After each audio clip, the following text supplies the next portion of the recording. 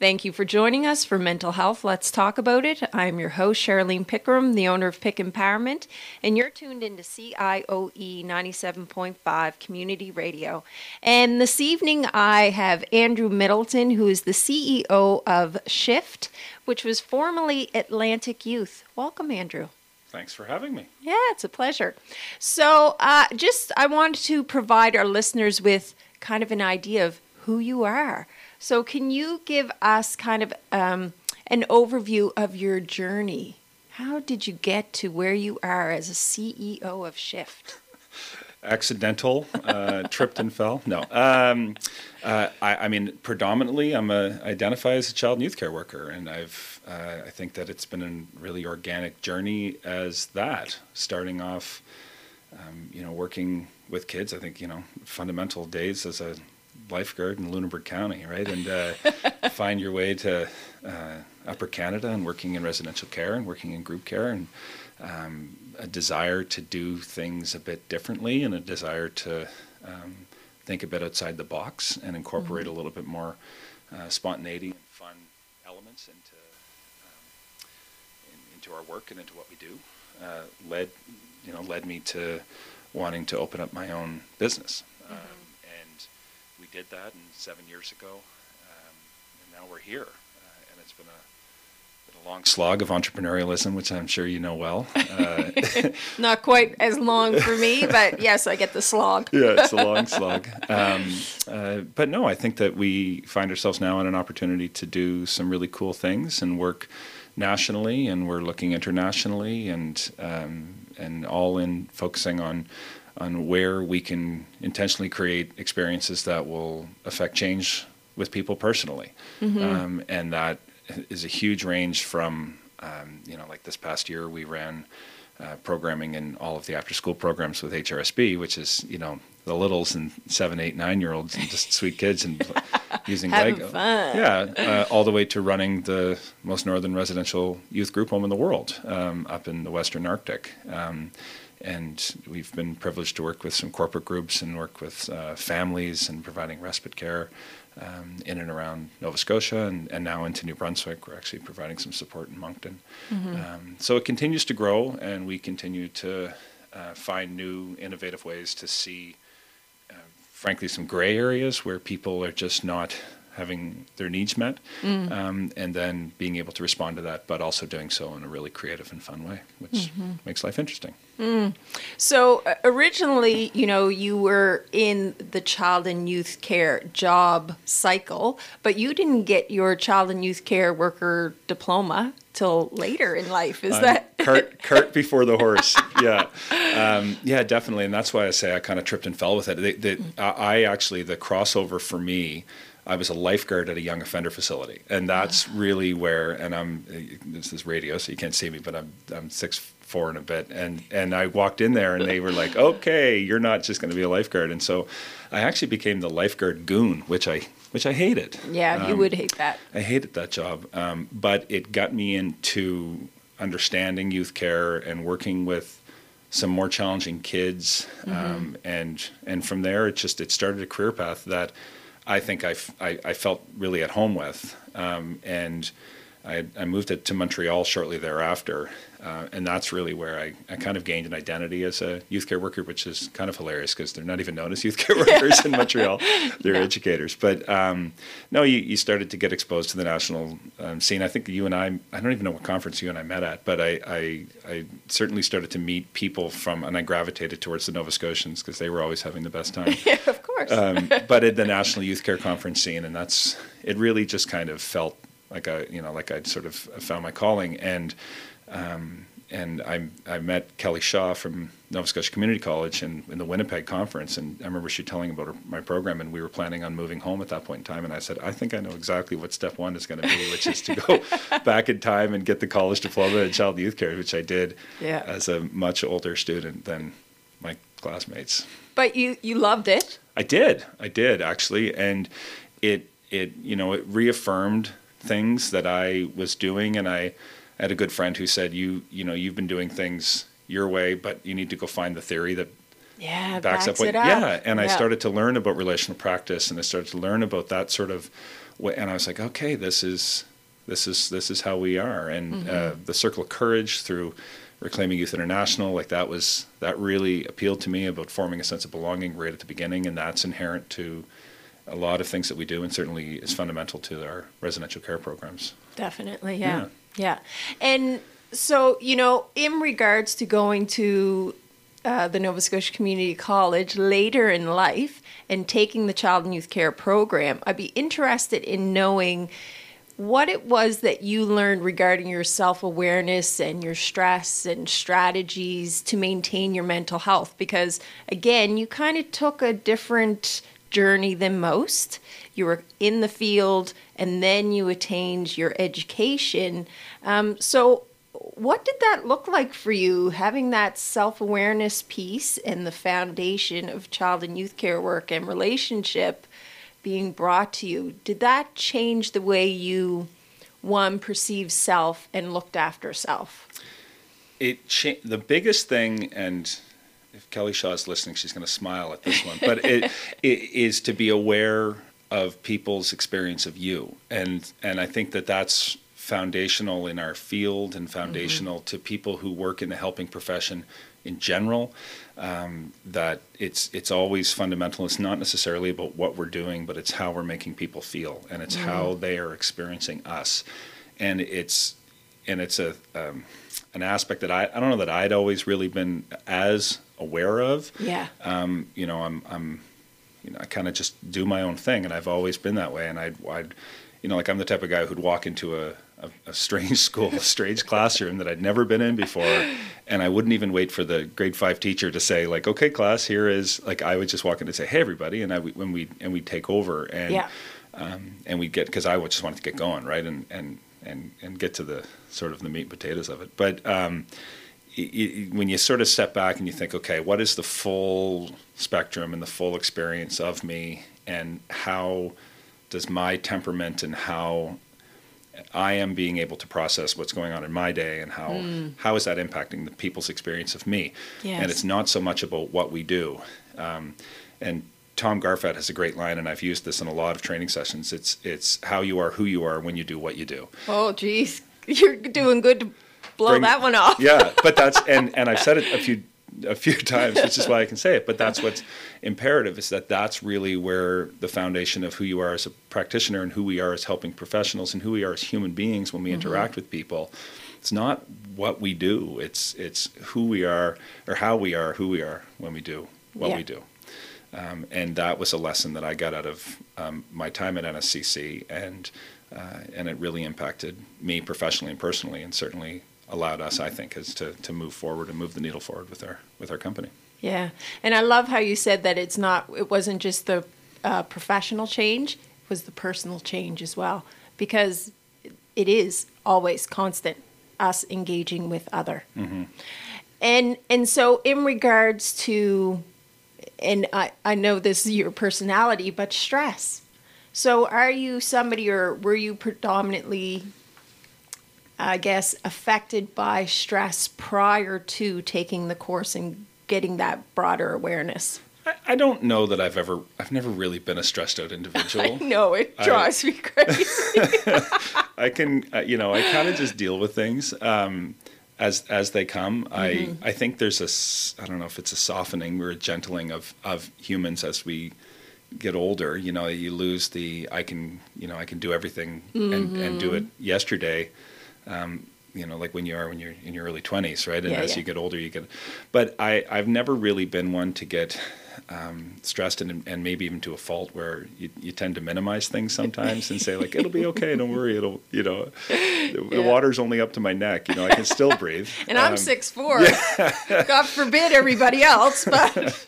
But certainly, I guess, I when we talk about how you handle stress and awareness of mindfulness, and awareness of how you treat yourself, and I started to recognize that I needed to do things a little bit differently, and I started running, and I started going for walks, and taking more time to just stop.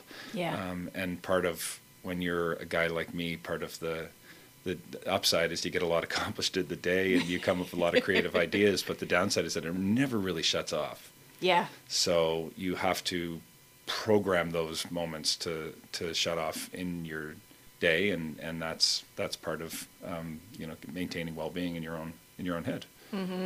Exactly. Yeah. Knowing when to turn it off and move on to something else. It's not always easy. Sometimes it's easier than meditation. I had attempted that a few times. It's not easy because all of a sudden there's something like you're picturing some random cartoon from the 80s or something in your head that suddenly filters in. And so it is a lot about training yourself and training your routine to be aware of where you're at.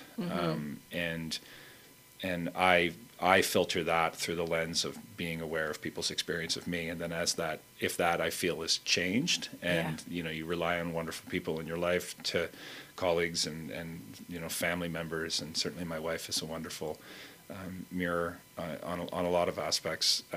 But to actually take it to heart and say, okay, I think that we're going too fast, and maybe we need to just slow down here and look at a couple of different aspects. But that's something that people, like I said, people in the helping profession, we don't always do. We tend to focus, and not just in the helping profession, parents, professionals, the daily grind. Nobody sets out of their house in the morning expecting to get into a road rage incident, but it happens every day across this great country. And it's people who are they're like a guitar string when they start their day. Yeah. And then something teensy happens, and then all of a sudden they snap. And so we have to be aware of our own personal levels and be aware that the barometer for that is how people experience us during our day. It's not really the big crazy incidents that set that. Yeah, I totally agree. It usually is the small incidents that break the camel's back, as we always say, and being aware of where you're at so that little thing does not break you down is key. And I love that you talked about your supports, your professional team supports and your personal supports. So key in one, like you said, mirroring and saying, hey, Andrew, slow down here, buddy. You're getting ahead of yourself. Yeah. And which you do. I mean, that's your style. You love it. Yeah. And so when we come back, we'll continue talking with Andrew Middleton, who is the CEO of Shift.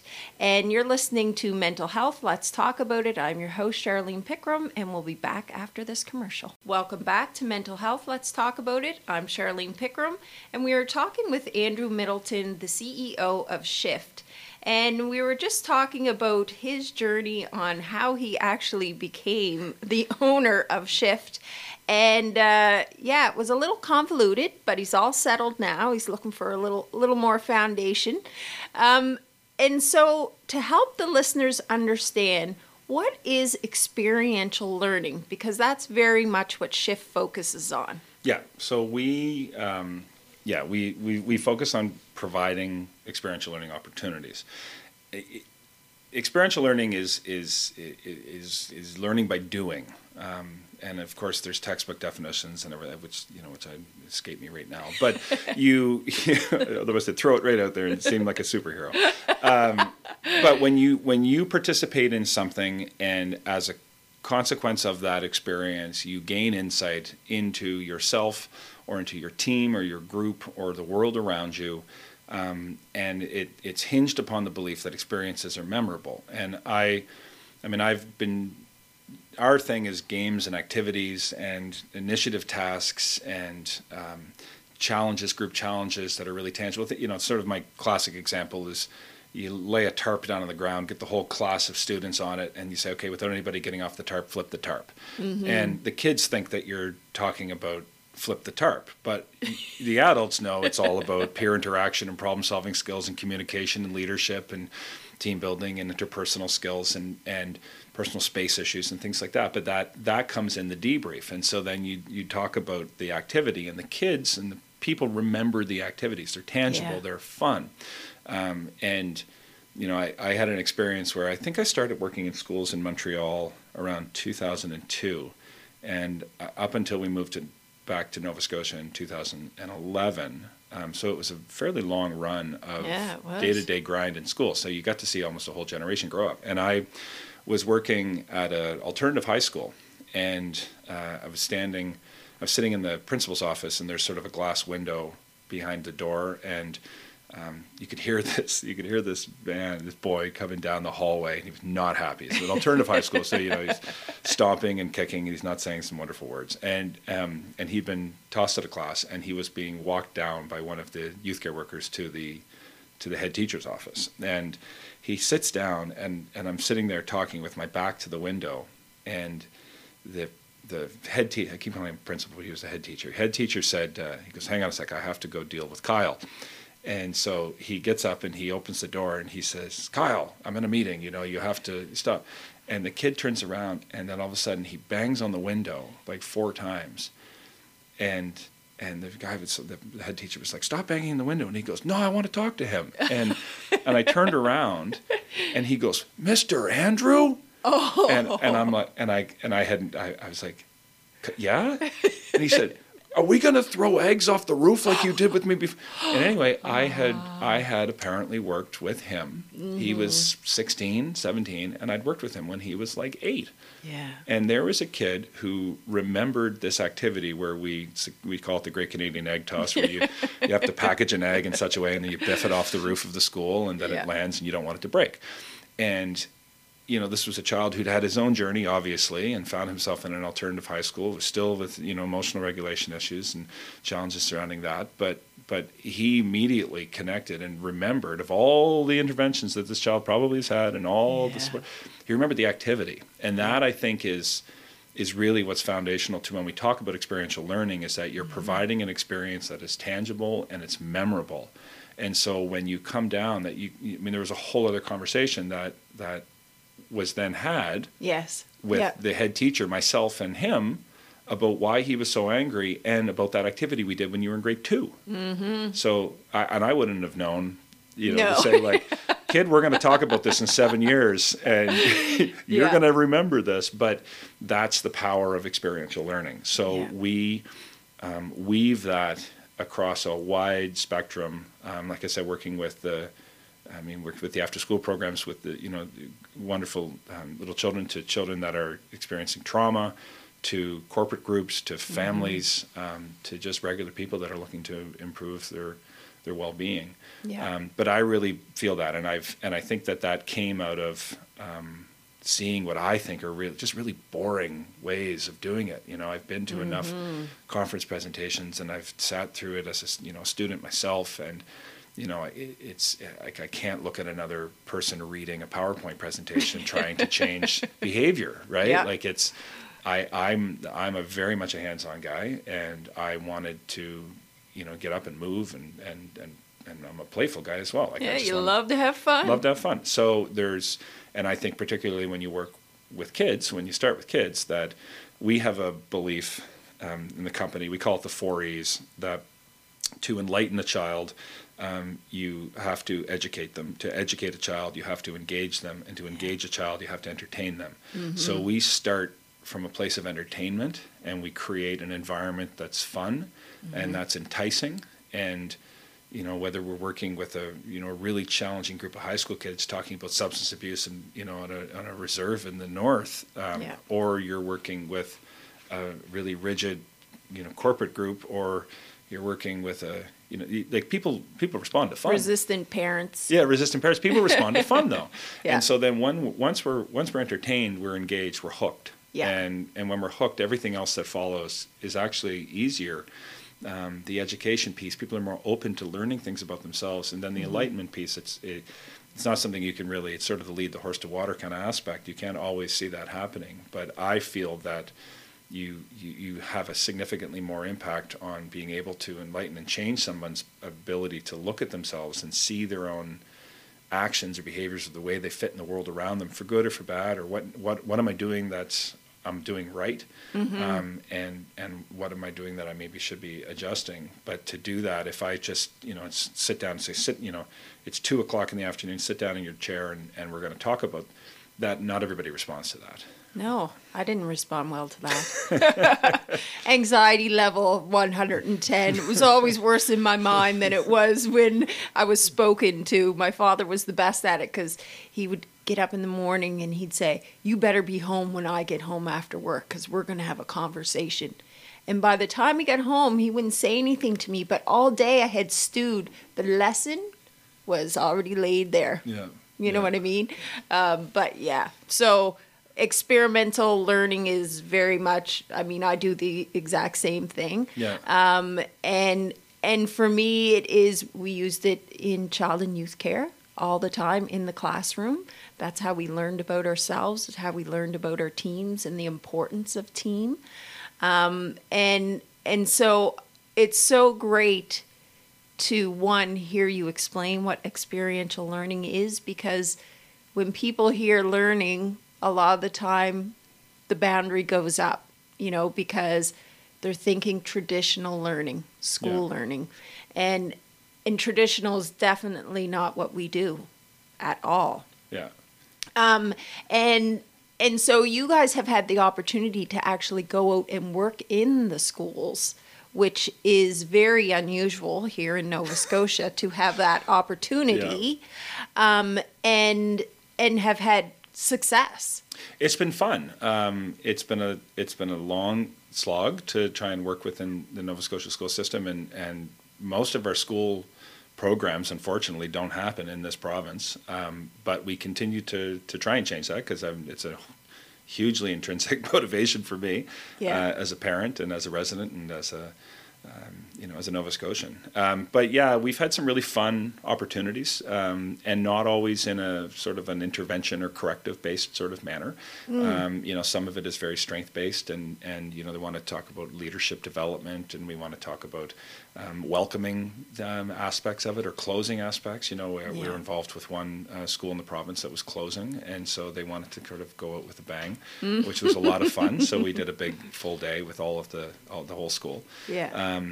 So we, I think that we exist for the, sort of the non-traditional or people that, teachers in particular, that say, okay, I want something different for this group of students, or we've tried a few things and it's not necessarily working. And they see us as a really fun alternative, and the significant majority of schools that have booked with us have repeatedly booked with us and have called us back. And those principals that are willing to take a chance on something that's new. So it's still very much my passion is school-based programs and supports. I love it. I think that it's because you when you look at a group of 25 or 27 kids in a classroom, 22 of those kids never ever get anybody giving any level of professional support, because they've never had any identified needs, and they're not, it's the squeaky wheel sort of aspect. And they thrive when they get those opportunities provided right in front of them. And, it was at a youth care conference, and I've never been able to remember who said this, but it was a woman that was the keynote. I always think it's Lorraine. Fox. But I love Lorraine. I don't know Fox. if it's Lorraine. But he said, never underestimate how much leadership it takes to be the worst behaved kid in class. And and so you take you if you have the right environment that you create, that you give a lens to have those children to say, you are an incredible leader. You have incredible power in this class, and you don't need to be whipping erasers at heads and causing havoc for your teachers to obtain that. And look what just happened, and then you identify it with the kids, and it's very powerful, not only for that child, but for the teacher as well, to turn around and say, wow, this kid is actually really skilled. And the classmates as well, to turn around and say, like, if it wasn't for Brandon or John or whoever, if it wasn't for your leadership, we wouldn't have been able to accomplish what we just accomplished. And so I love that. We don't get to do enough of it. But that is really foundational to what we do. And so for me, from my perspective, it's social and emotional intelligence development, and which is my passion. So that's why I love your program. And it's just about providing different opportunities to allow for different perspectives to see each other and yourself in a different way, outside of the mold that society has really created for us in these hierarchical structures that we have in society. And so thinking out of the box is what it's all about. And and so many opportunities to do that if you have the right person come in with the right mindset to implement it. And it's the debriefing, which is the big. It's what happens during it, and that's one of the areas where we feel that we really bring the right spin on things. Is that there's a lot of people that come in to do play-based interventions, and we'll take you to some of the infrastructure that's around here. We're going to go climbing on ropes, or we're going to go and there's some merit to it, right? As a corporate group, we're going to go rip around on go-karts or something like that. But it's to be able to sit down and say after the fact, what just happened? And how were you feeling when that happened? And how has your perspective changed? And what lens were you looking at that through? And that's the soft side of things, which I think is foundational to child and youth care practice and working in the helping profession therapeutically, is that's what you're doing, is you're constantly reflecting it back on the person to say, tell me how that experience impacted you. And that's something that's not always done. And even though the people may be hugely engaged, it's not always done. Yeah. And so when we come back from the break, we're going to talk about more about experiential learning and what can be gotten out of it if you do proper debriefing. You're listening to Mental Health. Let's talk about it, and we'll be back after this break. Thanks for staying tuned into CIOE 97.5 FM Mental Health. Let's talk about it. I am your host, Charlene Pickram, and we've been talking with Andrew Middleton, who is the CEO of Shift, and we were just talking about experiential learning and the benefits that it has for all ages. It doesn't matter, littles to bigs. And so, you provide training to others, but you also have employees. So who do you hire? Yeah. Why do you hire them? Or what do you hire them for? And what kind of training or support do you provide them for their mental health? So we've grown really rapidly. We became the operators of all residential youth care homes in Nunavut. And we recruit predominantly child and youth care practitioners from across the country to fly in and work in the north and work on contract. We also have people around Halifax that work with families, they work individually, and then we have our core office staff. Yeah. Work up north is really challenging, and I've done it myself. I spent a great deal of time working in the high Arctic as a contracted child and youth care worker when I was in Montreal. Yeah. It's isolating. It could be terrifying at times. It's challenging. You're dealing with multi-generational trauma. You're dealing with children who have in some cases 15, 20, 25 foster placements within a short number of years. And that really creates a challenge. And we had one staff said this is the Super Bowl of youth care when they went up north. Amen. And I think that's not far off. So, but when you come back, and that's really it's helping people to make sense of the experience that they've just had, because I don't want to be traumatizing our staff just as much as the children that they're working with have been traumatized. Exactly. And when you take someone from, and I'm just randomly plucking cities out of my head, but from Red Deer or from Charlottetown or from Stephenville, and then you put them in a place that's completely foreign. And I've been up north.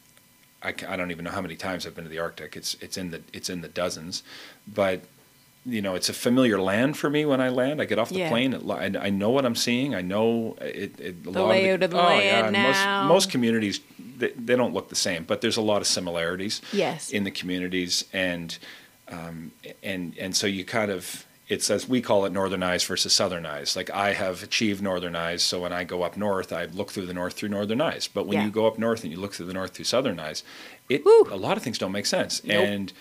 And so when our staff come back, particularly if they've had a rough ride, and we have kids who are highly traumatized, who have gotten accustomed to being shunted from home to home to home to home to home, and therefore they have a sort of an expectation of how adults are going to engage with them. And then when our staff come in and they, we work from a trauma-informed lens, so we want to change the pattern and the narrative that's in their head of what caring adults look like and do. Exactly. So, but they react to that, and so there's been physical outbursts, there's been emotional outbursts. I think we've had the full gamut. We've had staff leave.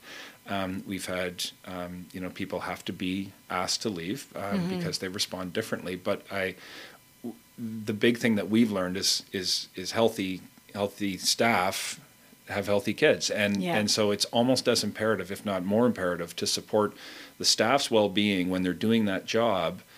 It's when the oxygen masks come down from the plane, you put your own on before you put your kids on, and that's really where we've had to focus. And that was an awakening for me. And my role has shifted and has grown, and we've grown our team, that's something that we've spent more time on that I wasn't expecting. I didn't realize, and I guess this is when we talk about sort of your experiences. Like I had gone through that journey years ago, but it become secondhand for me. But then you forget that other people who are from Red Deer or Charlottetown or Stephenville have never had that, and so it can be quite jarring. And then when you add a really intense work, working very long hours with extremely challenging youth, that I don't want people to come back with, with some sort of negative connection with the North, or with a negative memory, or a feeling of failure. Recognizing that you can only do what you can do in the time frame that you've been given, and that's a hard reality for some of us in the field who want to stay till the bitter end, but. You're a smidgen in that child's journey, which started many years before you arrived in the scene and will continue many years before you've left. But it's all about if we can do like with Kyle, if we can do something like that where they remember something, and we've certainly we recently just got a Facebook message from a former youth. Nice. From the home out west, he said it was hard, but it's stabilized. And that's the aspect. But with our staff, so we have open channels of communication between our clinical managers and our clinical therapists and our frontline staff. We do we call them pre-briefs. I don't know if that's a real word, but we use it.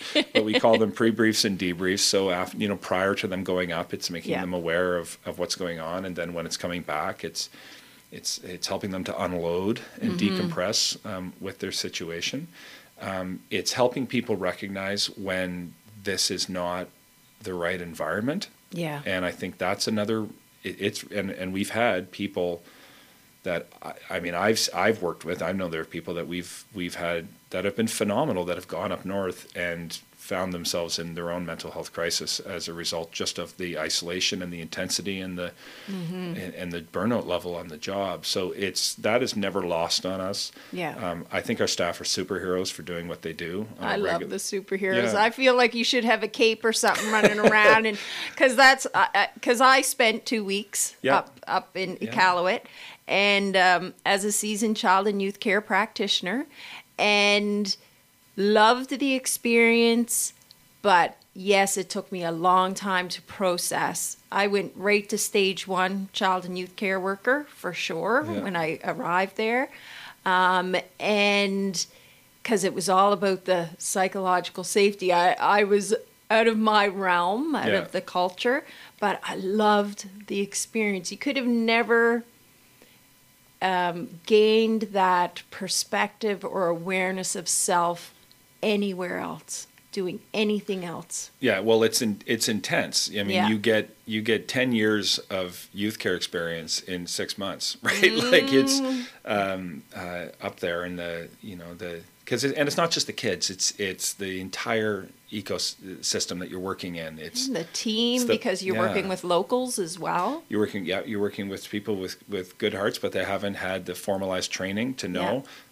Certainly when you talk about the more hard skills of the job, the physical interventions or the critical debriefing skills, and so sometimes that's where the isolation comes in.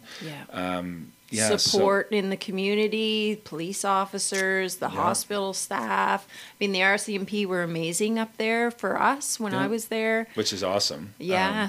But frankly, that's not always the case. No, it's not. You know, and that's, you know, we've nurtured a great relationship with the RCMP in our communities.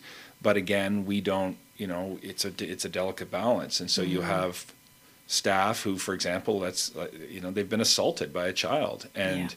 And the RCMP have been called in. The RCMP are saying, okay, do you want to charge him?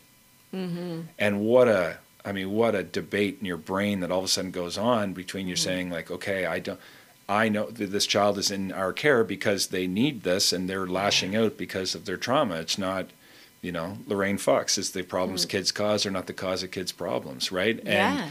And so we have to fixate on the problems that you know, that they have. It's not the problems that they're creating, because that's just a maladaptive coping mechanism, and that's just noise. It's what they know. Yeah, it's what they know. It's dogs barking, and it's, you know, it's traffic noise, and it's just it is part of the narrative of the way that they get through their day. But it, you know, it puts people in an ethical dilemma, and I think Very much so. that where they feel their values are being compromised, and it becomes a very challenging environment. And then when they come home, they wrestle with, could I have done more, or did I do enough, or did I harm, or did I help, and is this the right place? And Such great questions, Yeah. but very challenging questions Yeah. if you don't have somebody else who understands or has experienced it that you can communicate with. Yeah. So we spend a lot of time talking and debriefing and listening to. And what's interesting is that our you know, and I really value like our managers and they've all been up there, Yes. and everyone has done time. I hate to use that term, but they've done time in the north, and they've been in the north, and they've not only that, but they've worked in residential care. I think you know I've done the hours, right? Like I've been a floor youth. I've sat in the overnights and, you know, done sevens and like that. That sort of life gives you an authenticity that allows you to you know, kind of help people debrief it. But yeah, it's really important. And it's not always focused, and those who are in the helping profession often help themselves last, which is really unfortunate. Yeah. Because self-care is so significant. We really encourage people on our team to take the time that they need amid this crazy schedule. Yeah. You know, get out, you know, go for a walk, go experience. Don't lose sight that you are experiencing, for our staff up north, you are going to a place that three-quarters of Canadians only read about, right? Yeah. So take advantage of it, right? Yeah. Experience the culture. It's beautiful up there, and it's beautiful. a wonderful place. You just have to be able to step away from what your professional obligations are and go and be granted permission to go and do that. You know, I'm a big proponent for here in Halifax, in our office here. I'm a big proponent of a healthy work-life balance. Yeah. I don't think that it's fair that we have to pick between our kids' field trips and work. You know, and that aspect of it. So we support our staff to live a healthy life and take care of themselves, and, you know, don't come to work sick. And if your child, you know, if your 4-year-old is up all night, you're not well at work. Like, your family first, your child comes first. To maintain a healthy life comes first. You know, we celebrate our job. We laugh a lot in the office. You know, it's not easy. It's not always easy what we do. Some of what we do is a lot of fun. And we live for those moments. And it's been interesting to be able to sit in the chair to guide and craft an organization as it's grown. It's hard because the rapid speed that growth has come with, but that's something that I've always wanted, is to say, how do we create the best culture as an organization that's supportive of people, and recognizing that the work that we're asking people to do is not easy. Yeah. And so how do you create the scaffolds and supports for them to be able to do their job effectively, to have, while at the same time having a really positive work-life balance, so that what I'm asking them to do isn't negatively impacting their lives. There's too many employers that run people right through the ringer, all, when they don't necessarily have to. So yeah, it's about creating a good culture. It's about recognizing the realities that your employees and your staff are going through. It's about providing the scaffolds and supports and the validation that they, that they need to be able to speak to their experiences, and working from a strength-based perspective to support them when they're experiencing challenges, and to not just sort of look at your team as disposable. Love it, because we are not disposable. No, we're not. So when we come back, we're going to continue talking with Andrew Middleton from Shift. You're listening to Mental Health. Let's talk about it. I'm your host, Charlene Pickram, the owner of Pick Empowerment, and this is CIOE 97.5 Community Radio. In the final segment of Mental Health, let's talk about it on CIOE 97.5 FM. I'm going to continue my conversation with Andrew Middleton, the CEO of Shift. And we were just talking about the importance of supporting our child and youth care practitioners in the job that we do and creating a mentally healthy culture. And I think that the fact that, one, you've been a child and youth care worker for many years, you've worked in many different settings, and many of your, I guess, in-office employees are child and youth care practitioners or psychiatrists. You have a psychiatrist or psychologist? Clinical therapist, yeah. Clinical therapist. Helps you with that process because you're willing to challenge one another. Yeah. Especially your group. It was funny. I went to a leadership conference, and they said that you should, as leaders, you should surround yourself with no people, not with yes people. And I came back to the office and told everybody that, and they all started laughing. You've got a team full of no people, Andrew. Yeah, well, for sure. I mean, some of the CEOs that I work with, the reason why they have the perspective that they do is because they have surrounded themselves with individuals who only say yes and blow smoke. Mm-hmm. Right? And so therefore they start to perceive it's unrealistic. And so you have to help them understand that not everybody is out there for their best interests.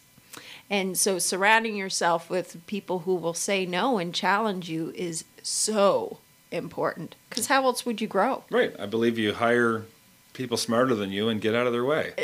That's what you do. And I've surrounded myself with people who are fantastic at what they do. Yeah. And I'm in awe of what they do. And it allows me the time to come and talk to you and look at new developments and new sort of areas, which is amazing. Yeah. And that is where your strength is. Would you agree? I'm a creator. You are a creator. I'm a creator. Idea. We certainly learn where your strengths are, and I'm really not great at the sort of intricate planning and slowing down and putting things on paper and then writing a cookbook and then cooking it to the thing, right? So I like to create, I like to innovate, I love to respond to really challenging, complex issues, and I think that's what the hallmark of what we do is its creative responses to really complex issues. Yeah. Like how do you work with highly traumatized young people from the high Arctic, or how do we provide supports to a family that's living in a very rural part of Nova Scotia? Yeah. Or how do you talk to a group of high school students about substance abuse when they have rejected everybody that's ever come in, right? So I love that. I love when someone calls me and they say, where do I even start? And I'll say, just lay it out.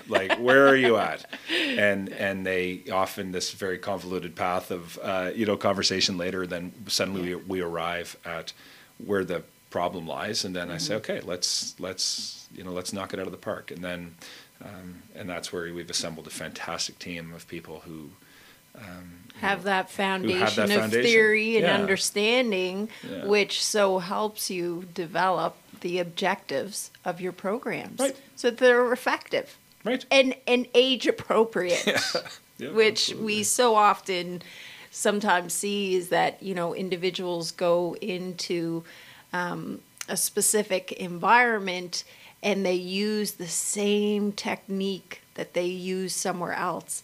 It doesn't often work. No. It has to be that, again, uniqueness, and then in the debriefing, how do you relate it to what they know? Yeah.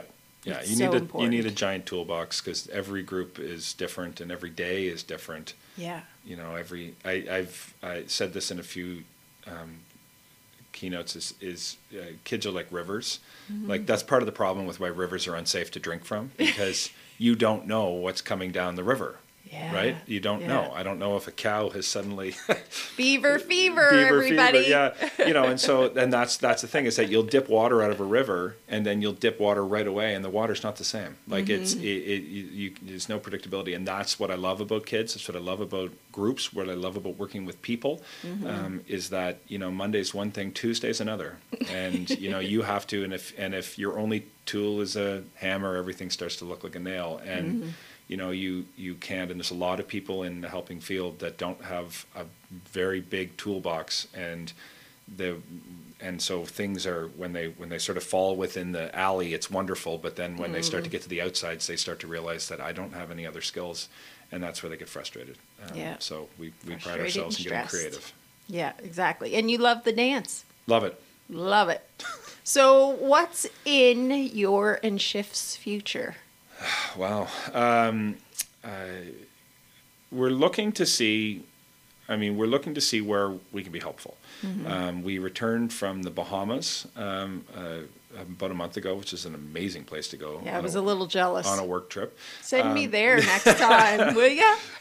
But certainly down there, from looking at supports for residential care that's being offered down there, training and development, and also interpersonal support for what is a thriving financial sector down there, but which is it needs support. So looking international about ways that we can work, broadening nationally across the country to really sort of increase the scope of school-based services that we're delivering.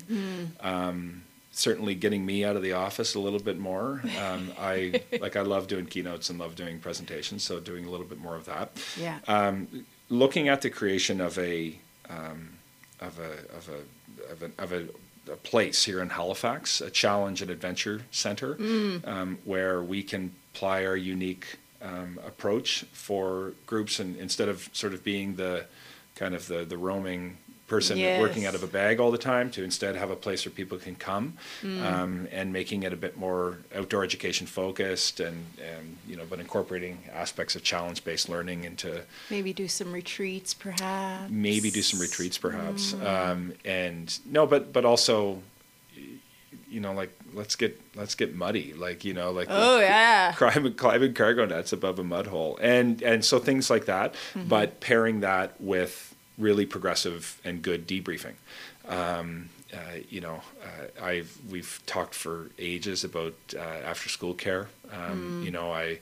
I think that a lot of after school care is geared for the younger age bracket, but it's when they hit about 9 that they start to get bored to tears, and so then parents are forced to abandon their belief that your child shouldn't be home alone at that age because their kid has got a really persuasive argument that to stay home, right? Yeah. But then they end up on their iPad for 3 hours, and that's it's a missed opportunity. So looking at that, training and development, certainly that's a big area where we're growing into. Corporate team building as well. We've had the opportunity to work around the province with a couple of groups recently, and that's a lot of fun, and that's it's a different environment, and that's something that we're looking at doing a little bit more.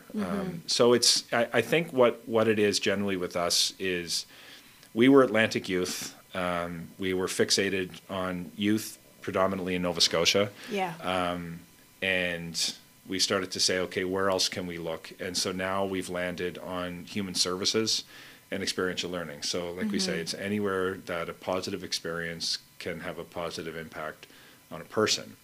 That's where we're at. And if we can facilitate it, if we can support it, if we can guide it, if we can create it, that's why we're experience makers. We're makers. That's what we are.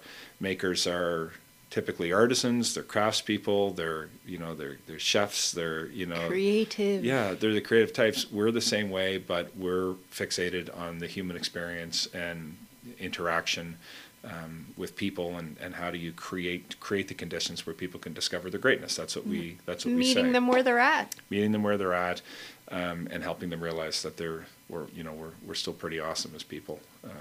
So that's there's a lot of things in the pipeline. It's a busy time for us. Frankly, it's a little terrifying at times to be doing things, but I think it's really exciting. And we're still firmly in the camp of kids. We are not walking away from any of that. I think we do phenomenal work.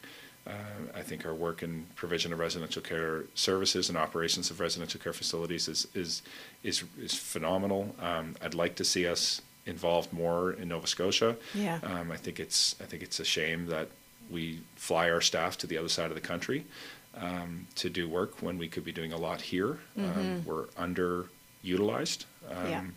We have absolutely no wait list right now. Like, parents can contact and get service the next day. So how would they contact you? Because you also have a beautiful new location. We do have some nice digs. We decided that an ocean view was needed. Actually, we didn't decide that. It just happened that way. No, we have a beautiful building. We're out in St. Margaret's Bay.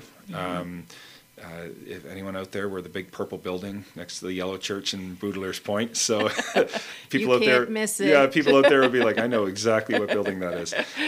No, we're out there. That's, we've been really fortunate to be able to have that space. It's still a bit of a construction zone, but we're muddling through. So there's a lot of changes that are coming. The company is in a bit of a transitional mode. So we're still sort of Atlantic Youth and still sort of Shift. I think that people probably can get the best aspect through atlanticyouth.ca until our new site is launched, which I hope to have by mid-August. We hope to have that online. And your phone number? 902-820-1234. Pretty easy to remember. Fantastic. Well, thank you for joining us. Thank you for first having day me. back after your vacay. First day back. This is a great way to jump back in. Excellent. Well, you've been listening to Mental Health. Let's talk about it. I am your host, Charlene Pickram, and I want to thank Luke Ettinger for producing today's show. Be well.